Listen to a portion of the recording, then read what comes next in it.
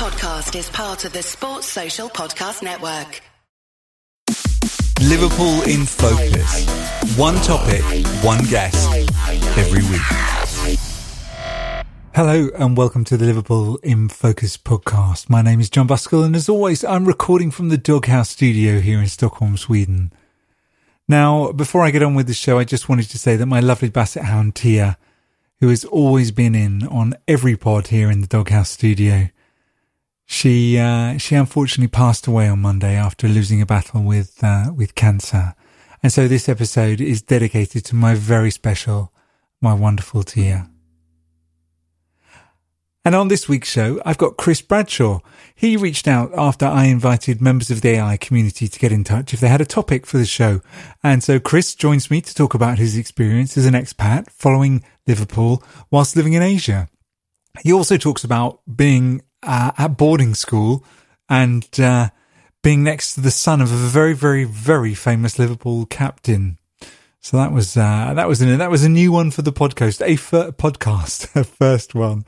So thank you there for Chris for coming on the show, and I do hope you enjoy this discussion. So Chris, why Liverpool? Yes, why Liverpool? Well, I'm not from Liverpool, as you can probably tell. I'm from the southwest of England, a place called Bath near Bristol. But why Liverpool? So I was about nearly 8 years old, and my stepfather, I really wanted. It was coming up to the World Cup 1990, and I really wanted an England World Cup top. And so we went down there, and unfortunately, they were all sold out. So he bought me a Liverpool candy top. You remember the classic red candy strip? Yeah. And he gave me that. And ever since then, I've been totally and utterly wrapped up in the Liverpool story. So I put it down to my stepfather. And if he's hearing this, that's probably one of the best things you could have done for me. The power of shirts. The power of shirts. What's the first side that you remember? Which manager? Which team? What's the first side that resonates? Yeah, so that season, I got that candy top. I got the red one and the grey one. And it's a penultimate crossroad in my life, really, because I was 8 years old. And my mum didn't want me to go, but my dad did, my real dad. I went to boarding school in Millfield. And I got the kits. I used to wear them out into town when we used to go shopping. I even had the shin pads on. And I remember I went to Millfield at 8 years of age. One of the kind of the worst memories, because it's never worse when your parents drive off and you're left in this massive school.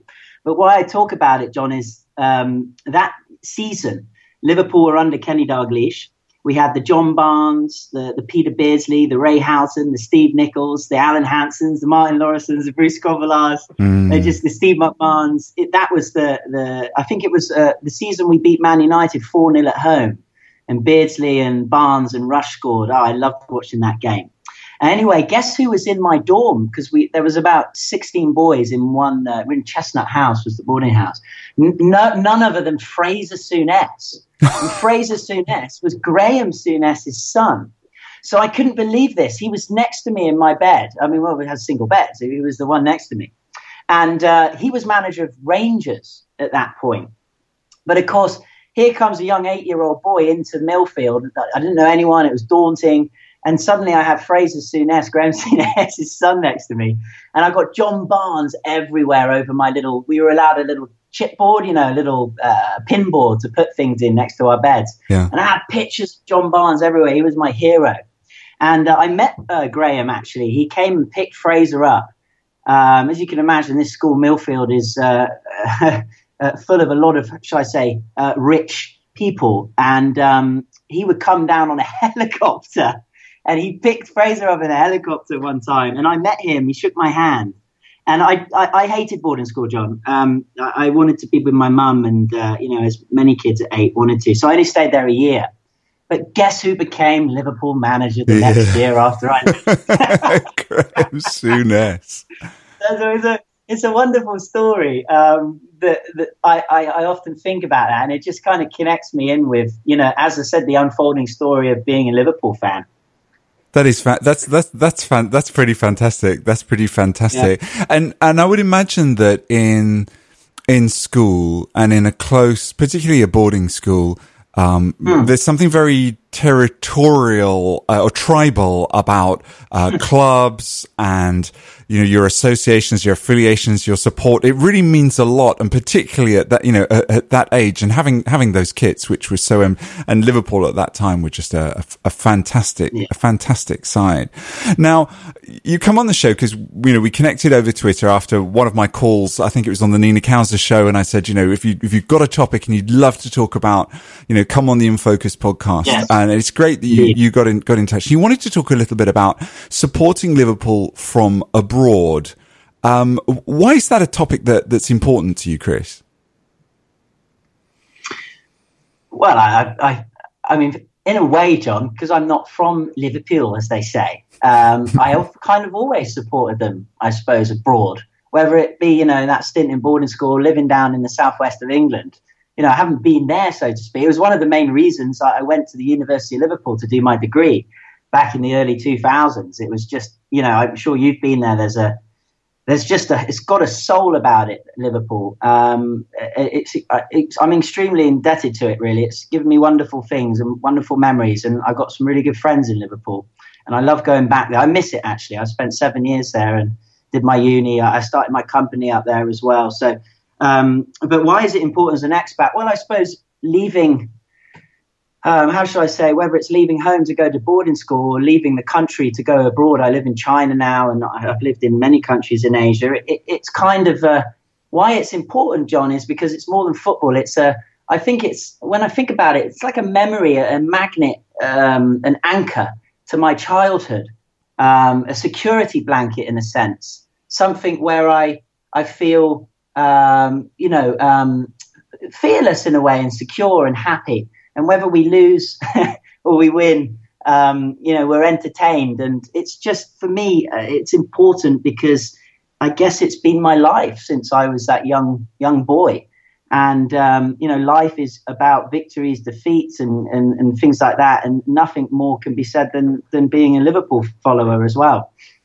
How have you followed Liverpool in Asia? I mean, like yourself. I mean, I lived in the UK as a kid, and all my, and I've for over 35 years, I've lived in, Denmark, Finland, Norway, Sweden, and Viking Kingdoms, John. Viking Kingdoms. I'm just watching. Sorry to interrupt. Very rude of me, but I'm just watching the series Vikings at the moment, and I can't get enough of it. When my kids go to bed, I'm just watching like 4 or 5, and of course that's where we're speaking to you from, yeah? Proper Viking Kingdom, the Northmen. Yeah, that's right. That's right. My son was watching it yesterday, and he proudly announced that, because he's my wife's Icelandic, he proudly announced, yes, of course I am one of the true ones. But what was it? What's it been like following Liverpool in Asia? I have no experience of that, other than that my other son lives in Japan, and I've tried to watch matches over there. What's it like following Liverpool, in Asia? Colourful and I think very rewarding. My wife's Japanese, actually. She's from Kobe, so I hope your daughter's having a nice time in Japan. Spent a good bit of time there. So following Liverpool in Asia is just wonderful. And okay, we can't go to the game, so to speak, in terms of going to Anfield. But John, to be honest, I lived in Liverpool 7 years, and the only tickets I ever got were the early European rounds. I could never get a game, Premier League game that was full. Yeah. And I've been on the list for so long, but I think I'm on the list of the list of the list. So I'm definitely an armchair pub, around your mates kind of guy. But that's fine. And I think also it's wonderful when you live in countries that don't obviously have English as their first language.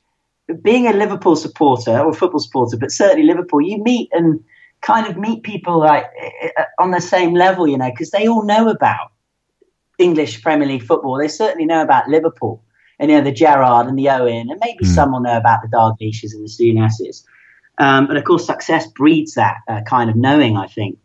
But supporting Liverpool away has been, abroad in Asia, has been wonderful. I've met many friends through it and, got to meet and have some great times through it too. Whether it be, for example, when I lived in Japan, 2005, I mean, we didn't have the best team, did we? But Benitez put it together, and of course, old Stevie G came with him as his fearless co-pilot. And I remember in Japan, I couldn't watch the games, John, because of the time. And nowhere, I was in a small town called Takaoka in Toyama-ken. And I used to go down on Sunday mornings to the library because it's the only place I could get the internet. And I used to flick on the Liverpool FC.tv website and cover the screen and then kind of move my hand down.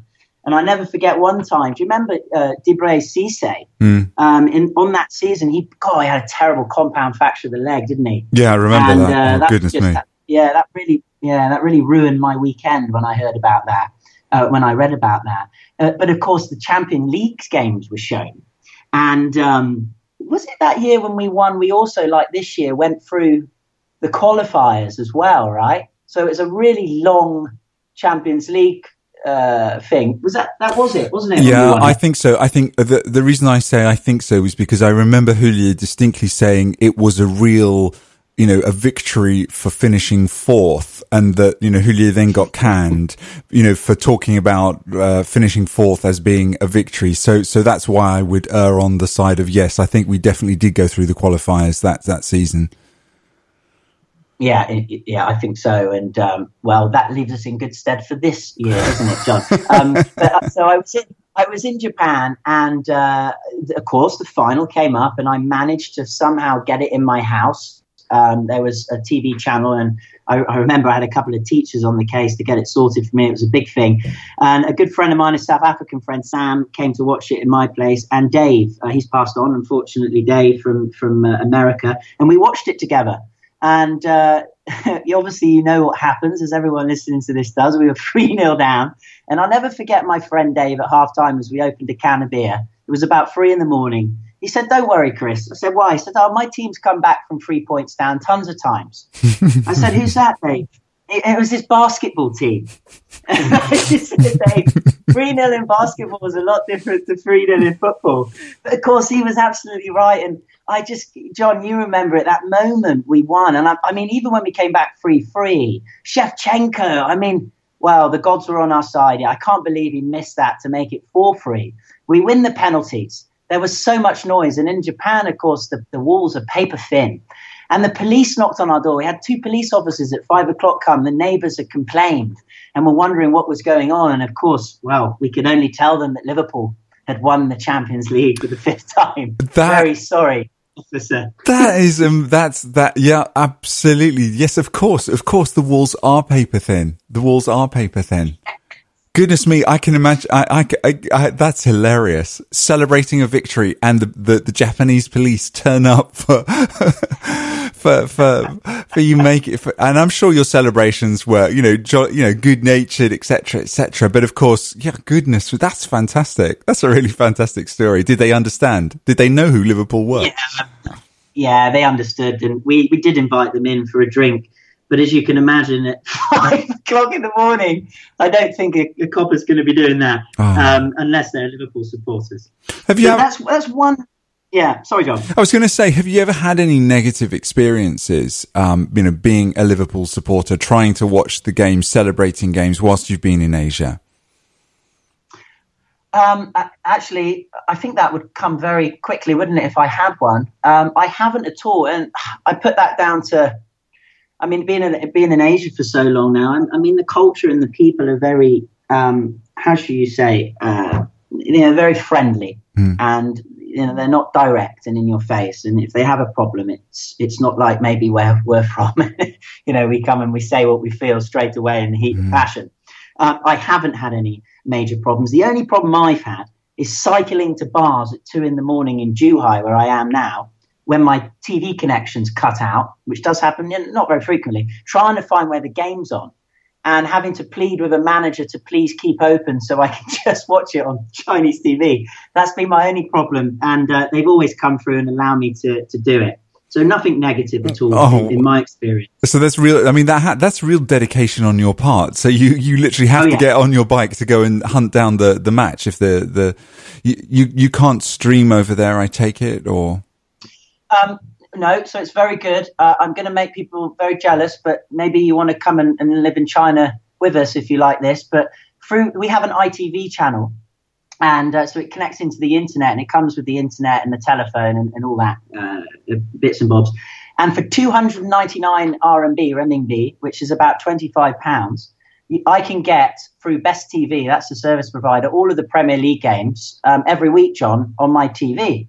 So it's wonderful. Come Saturday, Sunday, and at the moment it's good because there's only 7 hours between GMT and us. I can watch all the games. And what's great is you can flick between the different ones and watch whatever you want. Of course, I don't really care about the other ones, but sometimes when it's getting towards the end of the season, you want to see what they're doing, right? But yeah, I watch the Liverpool games every week. And the only downfall is the commentary is in Chinese, which I can understand a bit of, but your level's got to be really high to understand fluent commentary. So I kind of turn that down, so to speak, and I follow it with, BBC Live. But yeah, no, I get it very easily. As I said, sometimes the internet connection goes out. But dedicated is what I certainly am. Growing up, I used to listen to the radio under my pillow. I used to put it under my pillow so I could lean my ear onto it because obviously you needed the cushion. And I remember Alan Green on Tuesday nights, Wednesday nights. Do you remember Torben Picknick, the central defender Graham Souness bought? Yeah, player. Absolutely. Yeah, I remember him on a Tuesday grubby evening playing against, I don't know, Crystal Palace or something, making a mistake. But I used to listen to every game, and when I could watch it, I'd watch every game. And I tell you what, if we had a list, John, I probably have less than 10 games I've missed since I've supported Liverpool. I don't know what it is, but I am completely and utterly wrapped up in, as I said at the beginning, this unfolding story. Is there any difference between following Liverpool in Japan as opposed to China? Is the restrictions in China, does that make it harder? I mean, it sounds to me like you've got great access to everything there. Oh, good. Yeah, good question. I think we need to. So I was in Japan when we won the Champions League. So that's over 10 years ago. All right. Hopefully not so long to go until we win the next one. Anyway, moving on. But I guess in those days, John, it was a bit more difficult. Internet wasn't completely everywhere like it is now. I mean, China's, skipped. It's gone from A to Z in a way, technologically, because that's just where we are in the world at the moment. So it's really on board with all the most technological internet lines you can get, really. So I have no problems with that. In terms of supporters, what I do see in China now is a lot more Chelsea, Man United, and certainly Man City tops than Liverpool. I think if you go to Hong Kong, which is an hour away by boat, that's very Liverpool orientated because it's got the history, because it's mingled with the West, so to speak, more because, British rule and things like that. And I was in Hong Kong. I took my young boy, Zach, who's 5, to the Hong Kong Asia Trophy last year. We got tickets. And so we went to that. That was wonderful. And, of course, we won. So we saw Jordan Henderson raise the Asia Trophy. But, of course, there's nothing to talk about, is it really, John? No. For most Liverpool fans, it's just a warm-up. But it was nice for my boy. But the most wonderful thing is we went up to the hotel. I can't remember. I think it was the Hyatt, to try and see the players. And there was tons of Hong Kong people just lying outside the front, hoping to meet them. And I got in the lift. I managed to get upstairs because, I try my best to do as much as I can to say, no regrets. I try my best to get in where I needed to get to. And I met one of the marketing people for Liverpool. And he was really nice. He got his schedule out in the lift and told me where they were training. And they weren't training outside. I don't know if you heard, but all the pitches were in terrible condition because of the water. It was raining a lot. Sure. And so they had to train indoors in the Hyatt. So this is in the summer of last year. And the players weren't coming out to the evening to go and play, I think, Leicester City in the final. I can't remember the game. I think it was Leicester City. Anyway, as we were leaving the hotel, I went and told the supporters the timetable. And they were like, oh, we're going to stay to the end. So we're going to stay another 5 hours. That wasn't possible because of my young boy. It's a bit too much for him. As we were leaving, guess who I saw in the shadows? And I couldn't miss that head of his. None other than John Barnes, my 8-year-old idol. Now, John, I take you back when I was at Liverpool University. I met quite a few of the players, Fowler, Aldridge in the station. I met Robbie Fowler in a nightclub. I met John Barnes on the docks one night at a business. And he was next to me. He came up next to me as I was ordering a pint of something. And I froze, John. I couldn't believe it. I'm quite an outgoing person. And he was my hero of an 8-year-old boy going to boarding school. I love John Barnes so much. I wanted to be Black John. That was literally, I just loved John Barnes so much. And I looked over at him and I couldn't talk. I just froze. I went all jelly. And I always regretted that moment until Hong Kong last year. And my son, I think, gave me the confidence because he didn't really know who John Barnes was. So I stumbled in there and he was going down the escalators. I said, John. And he turned around and he was going for a meeting. I said, can I just have a photo? And he turns around and he goes, I've got a meeting, but yeah, sure. And of course, he wasn't interested in me at all. He picked my son up straight away, put him around his shoulders. And I just thought that's absolutely wonderful. Brilliant. So I got to speak and meet my idol for me. And that was something I just energetically crossed off in my life. I just was really chuffed with that. To meet John, and I've got to say so. Yeah. I think one of the things that comes across here is that I think that's a really interesting anecdote, actually, because it sort of shows that, you know, if you're out and about following Liverpool around the world, and it's one of these promo events that they do, not one of the regular matches, you've really got to take chances if you want to get to meet people, and that they are a lovely bunch of guys, the vast majority of them, and they do have a lot of time for the fans. I think one of the things that you see nowadays is in the recognition of the value of supporters around the world, the value of these promo events. I saw the Liverpool Legends over here in Sweden a couple of years back, and I just think that the whole vibe around the event was fantastic. They were so it is the Liverpool family, and the fact that, you know, someone like John Barnes is still associated so strongly with the club and so cherished by so many people, you know, your generation, my generation. Right. Well, I mean, it has a history, doesn't it? It has history, and I think that's what makes Liverpool so wonderful. 1892. Of course, Everton were the team then, weren't they? I think they even gave us that grant. They used to play at Anfield, if I remember, and we took it over. I don't know if many people would know that, but it's a wonderful, as I say, I go back to a story. People say, oh, you're crazy watching Liverpool all the time. Because really, you know, my wife, Japanese, she's obviously not an avid supporter. She's watched a few. Has been my lucky charm sometimes and not my lucky charm. But, you know, I've had to stop events. And, you know, when we've gone on holiday before, I'm sure you know, John, it's like, right, I'm going out to find where I can watch the game because that's what I do. You know, I want to be a part of this unfolding story. It's wonderful. And so it's been a commitment. And I've totally forgot where we're going with this, to be quite honest. Well, we were talking about history, yeah. Well, I mean, I'm very, very interested in the whole experience of following Liverpool in Asia, not just because, you know, from a podcast point of view, but you know, because of course I've travelled and lived all around the world myself, and find it, you know, the value, and I think, as you talked about at the beginning there, that you have a connection to a side, and no matter where you go, that connection goes with you. Now, if I understand you correctly, you know, you've lived many years abroad. Is that right? Yeah, coming up to like 10 years now, I think, John. Yeah. And is following Liverpool one of the ways that you connect with your British roots? Absolutely. I think, you know, on an unconscious level, I think it is that. I mean, look, when I cook, when I listen to your Anfield podcast, the Anfield Index, you know, I listen to 5 Live. It's my bit of Britishness, you know, and there's that one kind of catalyst for all of it. There's that one port that everything connects into, and it is LFC. So, you know, there is no greater symbolism of "You'll Never Walk Alone," really, is there? To be honest, because you don't.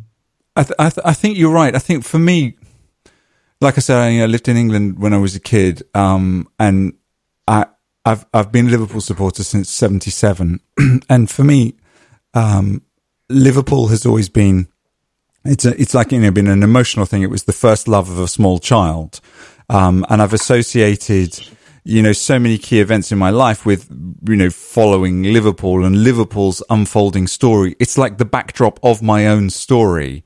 You know, no matter where I've gone, there is that journey. So as soon as you talk about, you know, the Dalglish side, John Barnes, you know, I can plug straight into that narrative. I know where I was. I know what I was doing. Isn't it weird? Yeah, it's weird, isn't it, John? It acts as almost a time calendar, an anchor to where you were in life. And I always go back to football. It's like, what were you doing in 2000 or 1980 something? And you just remember that season. It's really helpful, right?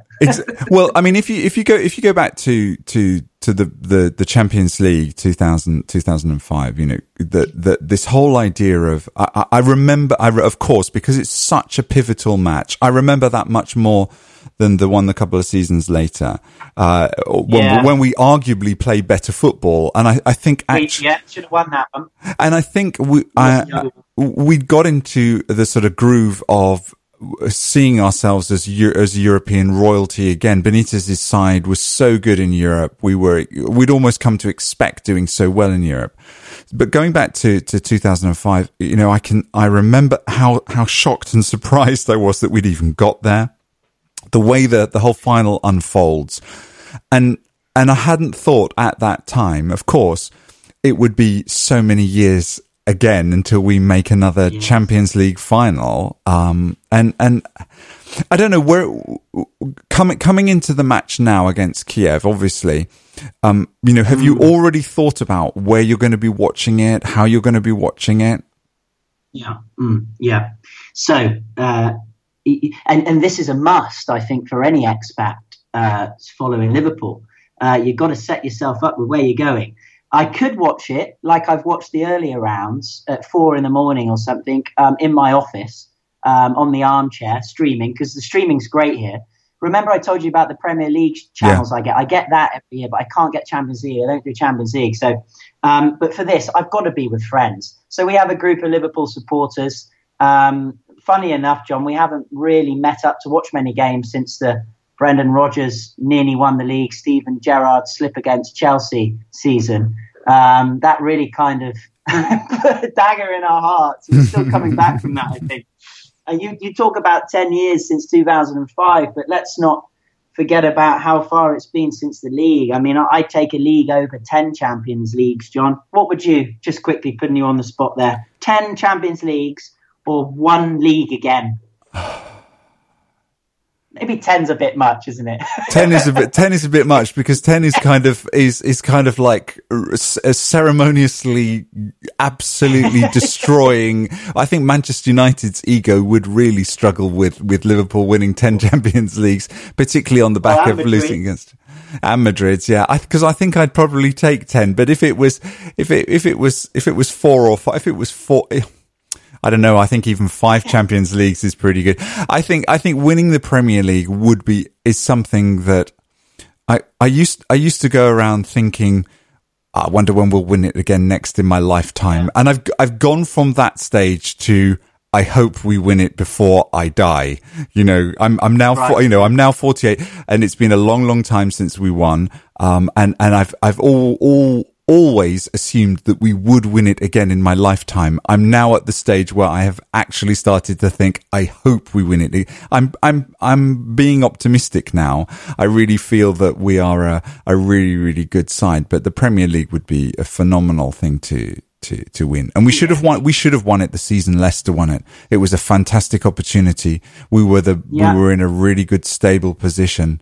That was disappointing. But going back to next weekend's, the original question, yes. What's your plan? Yeah. What's your plan for watching the final?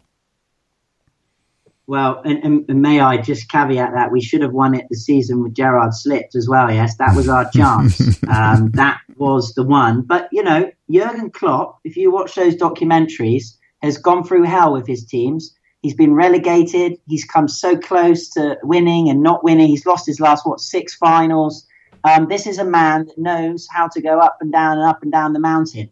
So I think time is due. But anyway, let's not test the gods too much with that. I will be watching Kiev. What a silly place to hold a final in Kiev. I heard today 2,000 Real Madrid supporters have given their allocations back because of the logistics of getting there. Seems absolutely crazy to have a final there. So who's ever sitting on the board working out those decisions needs to step down quickly. But Kiev, I will be in the Irish bar. Hey, no surprise there, hey John. An Irish bar in the Irish Clover in Zhuhai City, Guangdong Province, China. with my fellow Liverpool supporters. And I tell you one thing, the last time I watched a final there was when we played Sevilla, and we all know what happened after half time. That was a Daniel Sturridge any day winning goal. And unfortunately, old Moreno headed that ball God knows where, and that started the rot set in, so to speak. But yeah, so we'll be at the same place with new management, and hopefully we will, well, should I use the word destiny, John? I think there's something magical about it. I really do. I think, it's not going to be easy.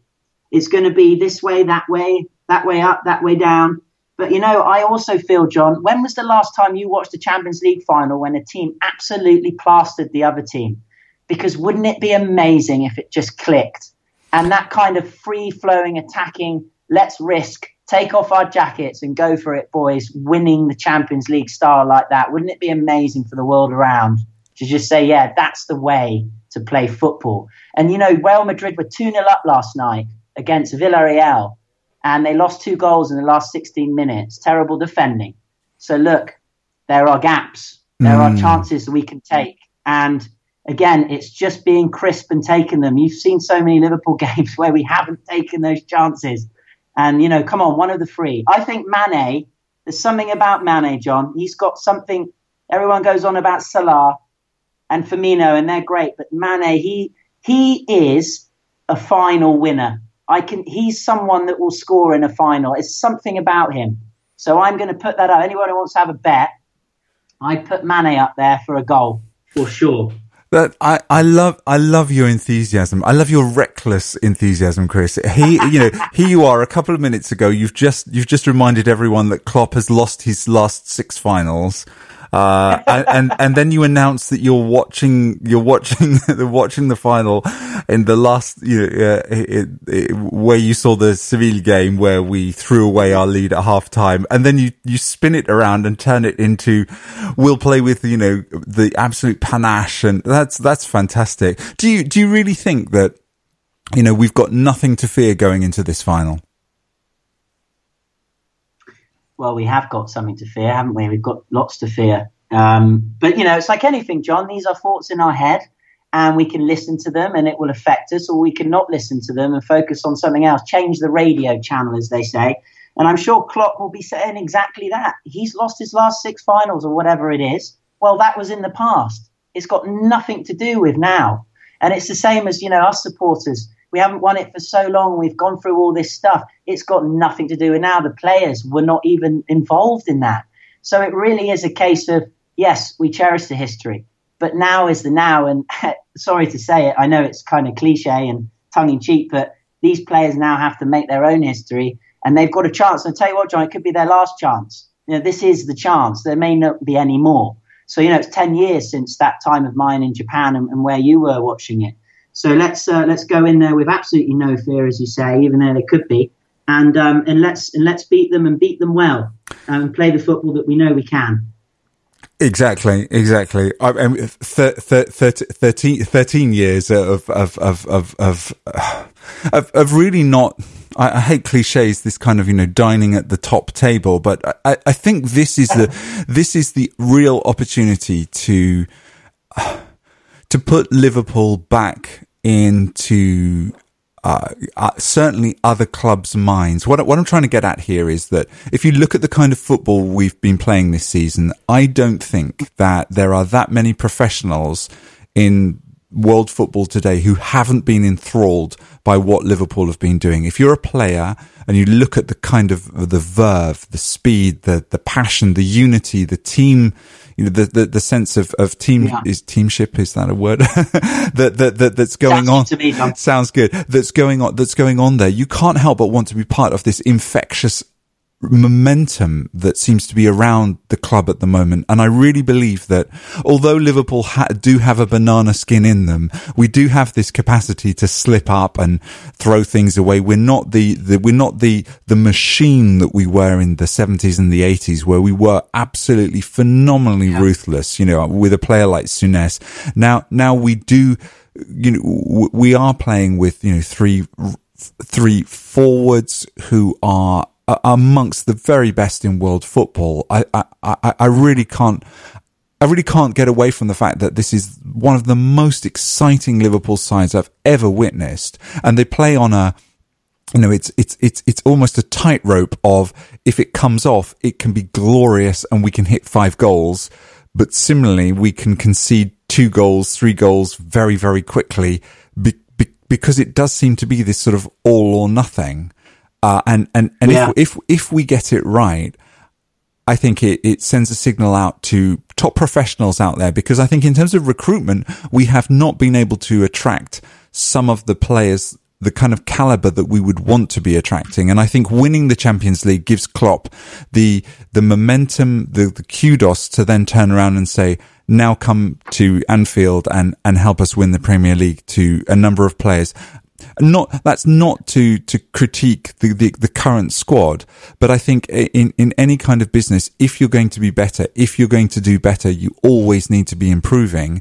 And that is going to come from attracting the right kind of players. And I think winning the Champions League this season, on a season when we have performed so phenomenally, 16 clean sheets, I think I read recently, we've been fantastic. We've scored so many goals.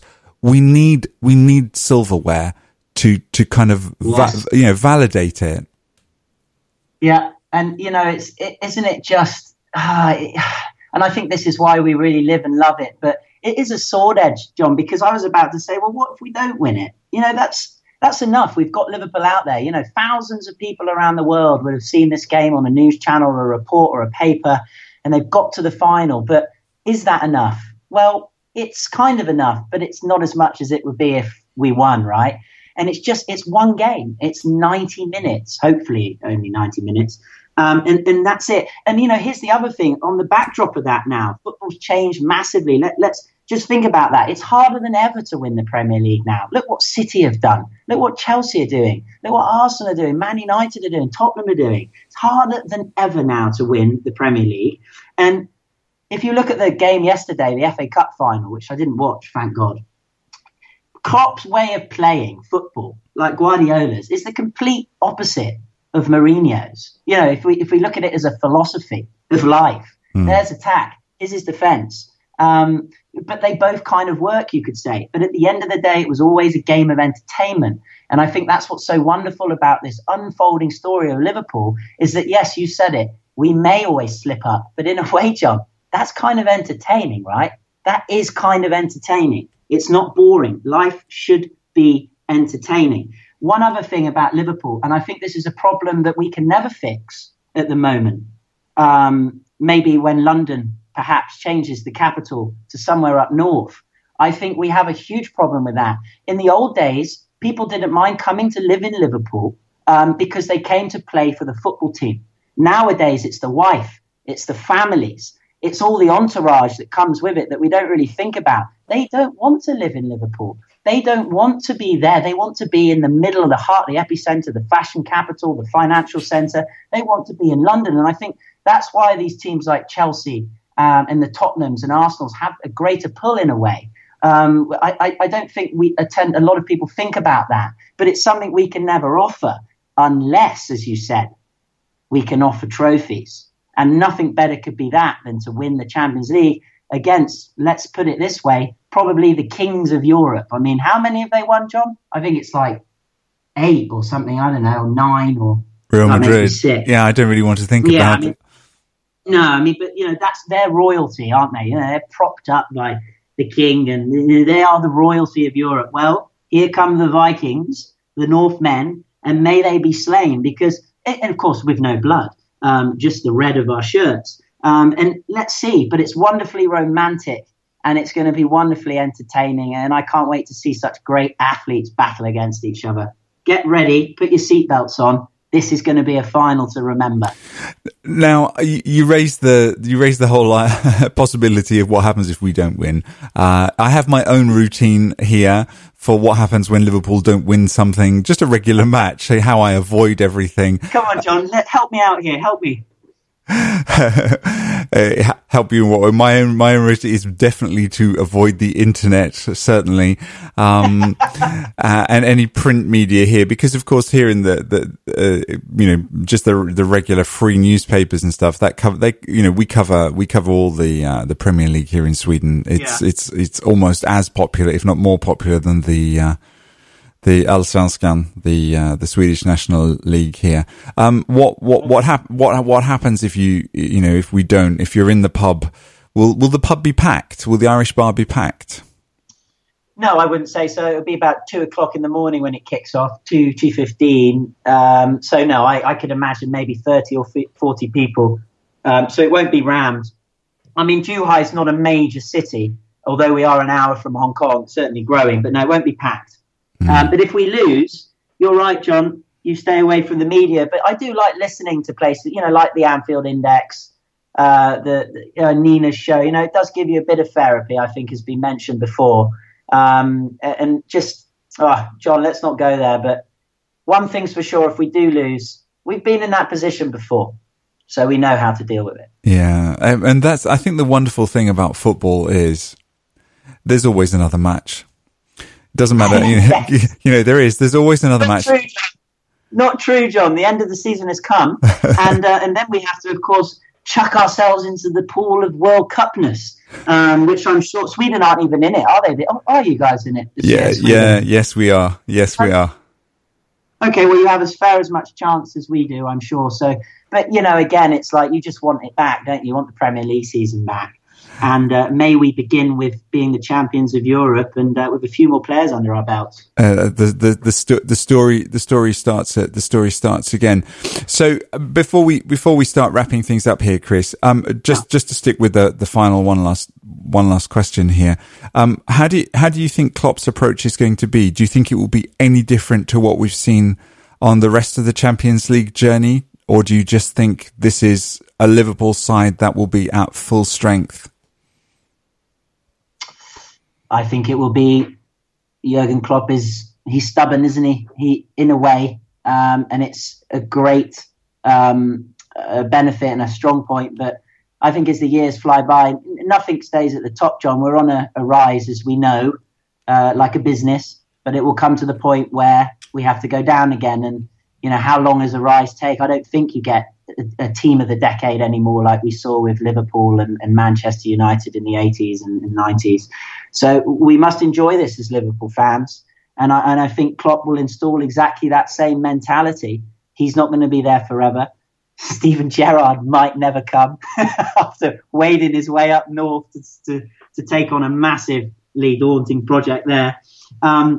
So he will go full guns, I'm sure. My only concern and worry is, like a rocking horse, keeps you busy, gets you nowhere, so we shouldn't do it, is just the inexperience of our wonderful young players like Trent, who I just hope, for their sake, that they can, man up and go out there and just take it as a regular game.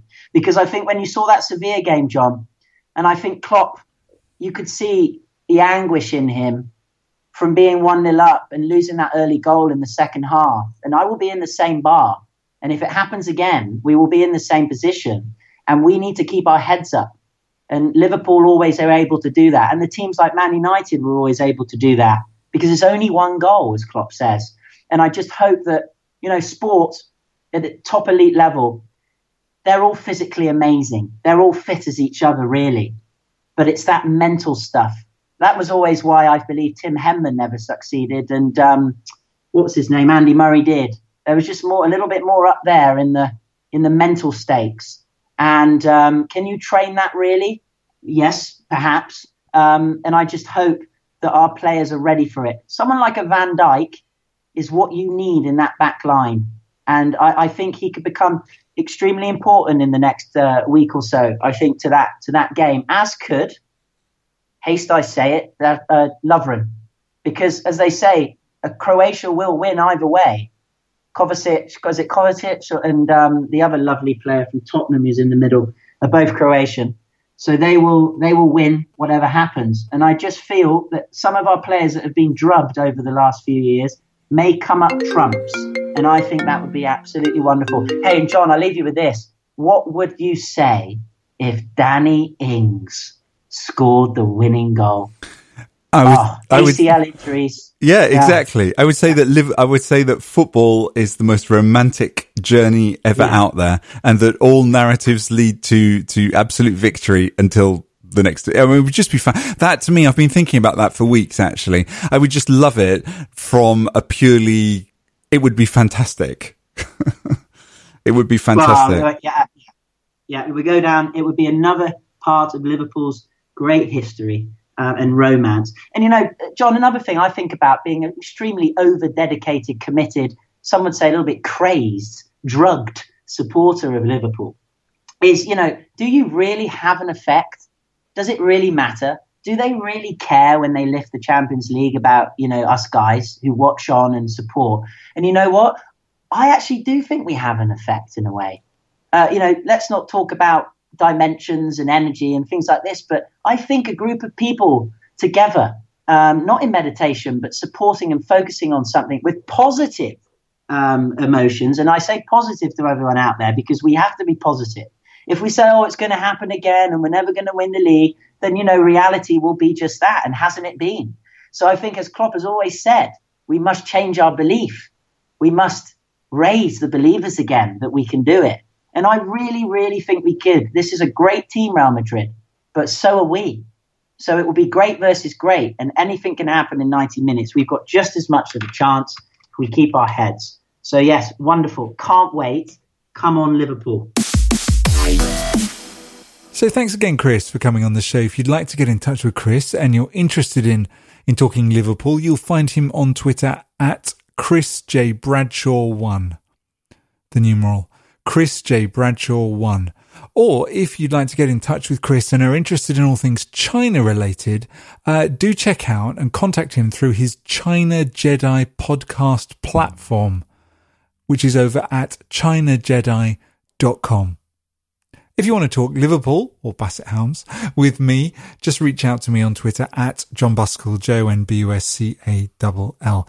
Remember, share likes, links, social mentions of this podcast to the peeps that you're friendly with on social media. I would love that. It's a great way of getting more people to discover the show and to listen to what we're doing here on In Focus.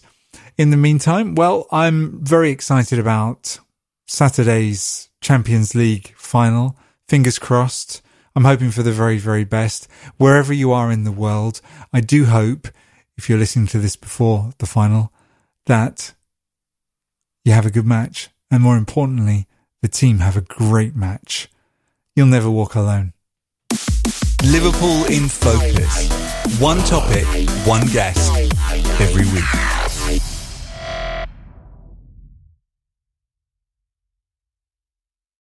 Sports Social Podcast Network.